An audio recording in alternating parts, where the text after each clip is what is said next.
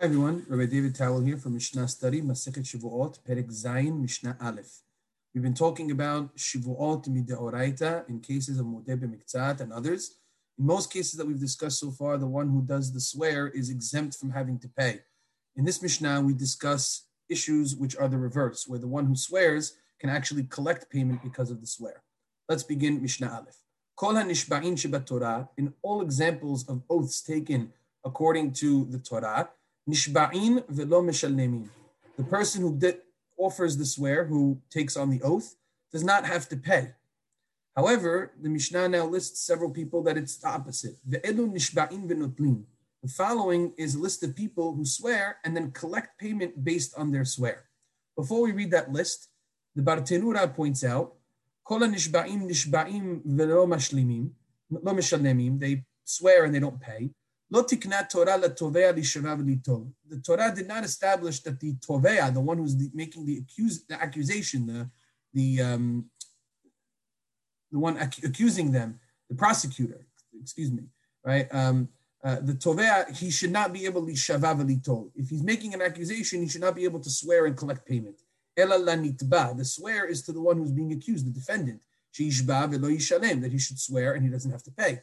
Tichtiv, as the pasuk says, "V'rakach be'alav v'lo yishalem." The owner takes it and doesn't pay. Misha alav l'shalem hu nishba. The one who has the responsibility to pay, he is the one who takes the oath. In other words, if he doesn't wish to take the oath, then he'll have to pay. If he swears and takes the oath, then he doesn't have to pay. That's the standard practice.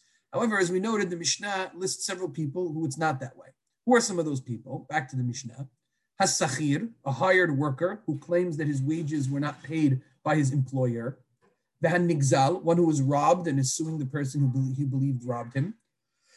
Vehan-Nihbal, one who was damaged by somebody else. Veshekenegdo hashud ala shivua, in any situation where a person is in a dispute with somebody else, and really the other person should swear, the problem is he is not a trustworthy person in the court of law. He's perhaps lied under oath in past examples. He's someone who is not a viable witness because he commits transgressions according to the laws of the Torah, and so on and so forth. So if a person is in a dispute with somebody who's not trustworthy to take an oath according to halakha, immediately the oath will reverberate back to the other person. And the final example is v'hachenvani al pinkaso, a storekeeper who was relying on his pinkas, on his ledger, is also able to take the oath. The Mishnah is now going to go through each of these examples and explain to us what the case is, and on many of them we'll have mahlokot between the hachamim.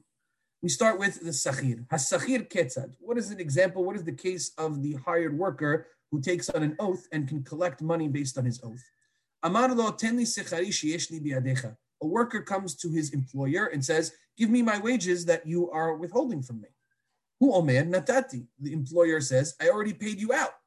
Vehala omer, and to which the worker, who is the prosecutor over here, responds, "Lo natalti. I never took any wages from you." So the sakhir is the prosecutor. He's claiming money that the employer owes to him. He's the tovea, and the employer is the nitba. Typically, like we said, the nitba would swear and get out of it. However, here the Mishnah tells us, "Hu nishba v'notel." The sakhir, the one who is the worker, actually can take the oath and collect the money based on his oath. The question is, why did the rabbis make this as an exception? Explains Bartenura, Tiknu lo hachamim li shavav v'litol. The hachamim established that in this case, the worker can take on the oath and collect the money. Because the Baal Habayit, the employer, is burdened with the needs of all of his workers, and as a result, he will not remember.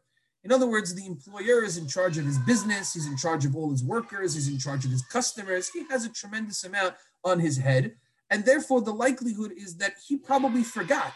Even though he's claiming I paid him out, he has so many other things on his mind, the chances are that he forgot. The sakhir is more likely telling the truth if he claims that he didn't get his wages because he's in charge of one thing only. He does his work, he collects his money. He doesn't worry about all of the other things that are going on.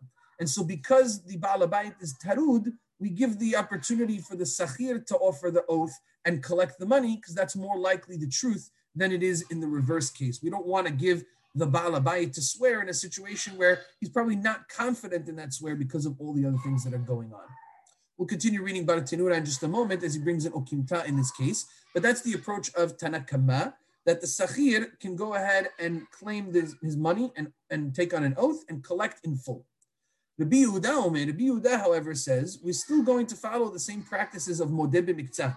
The only time a person can collect via an oath is if there was a Modeh b'miktzat case. And so Rabbi Yehuda Omer, Ad sheteheh sham miktzat hoda'ah. Rabbi Yehuda says here too there needs to be some level of admission in this case. Ketzad, how does that work? Amar lo ten li sechari 50 dinar sheyesh li biyadecha. The worker comes and says, give me my wages that are 50 dinarim that you have withheld for me. Vehu omer, and to which the employer responds, Hitkabalta dinar zahav. You already accepted a dinar zahav. A dinar zahav is a smaller amount of the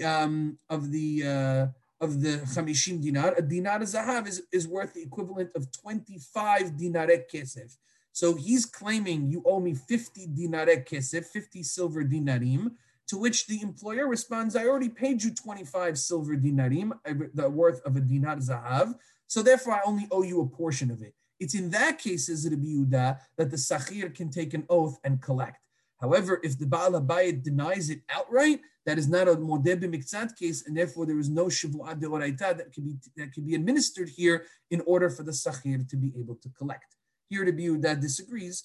Bartenura notes at en halacha ki Rabbi Yehuda. The halacha does not follow Rabbi Yehuda, nor will it follow Rabbi Yehuda in the next several cases of nigzal, of one who's robbed, or nehbal, one who's damaged, where there too we will see that Rabbi Yehuda will debate, and we'll mention those, each one in its place. Just to go back to the Bartenura's commentary on when the sachir, the hired worker, can take an oath and collect. Says Bartenura, hanemile keshetov'o bizmano. This is only the case when the sachir, the hired worker, is accusing the employer of withholding his wages bizmano, at the time period that he is obligated to pay. For example, sachir yom zemana kol halayla she'acharav. Someone who is a hired worker during the day, he has the opportunity to collect the following night. The sachir layla, someone who's a night worker, zmano kol hayom she'acharav. He gets his wages the following day. So the only time the sachir is believed to take on an oath and collect is if he accuses the employer of his payment at the proper time, bizmano. Aval teva'o le'achar zeman. But if he comes 3 weeks later and says, by the way, you never paid me for that work that I did 3 weeks ago, Baal Habayit nishba heset shepera'o v'niftar. The Baal Habayit is granted the opportunity to do a shivuat heset that he paid him, and he is therefore exempt. Because since we're already beyond the statute of time to which the sachir can claim his money, we don't assume that the sachir has that leg up in remembering any more than the Baal Habayit does because of how much time has passed. Additionally,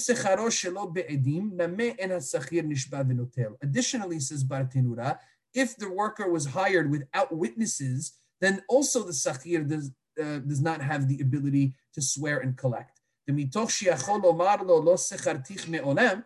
in that situation, the Baal HaBayit could say, I never hired you to do anything, right? He doesn't have witnesses that testify that he was hired. So therefore, the Baal HaBayit has the right to say, well, guess what? I never hired you at all. He has a migo, right? Remember the concept of migo is he has a better claim that would get him out of it. So he can come and claim, I never hired you to begin with. The fact that he tells you, look, I know I hired you, but I paid you already. The fact that he gives him that claim and at least admits to that is something that we then trust the Baal HaBayit. Therefore,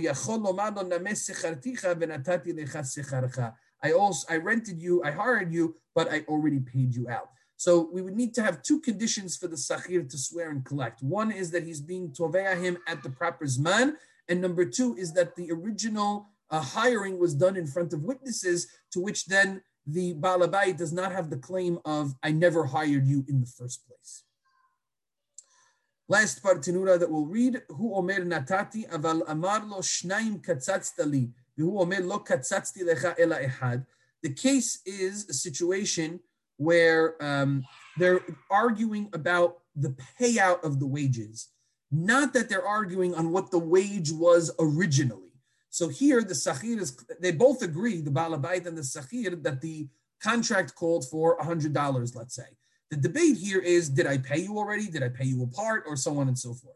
Says Bartenura, but let's say there's a dispute about what the wage was to begin with.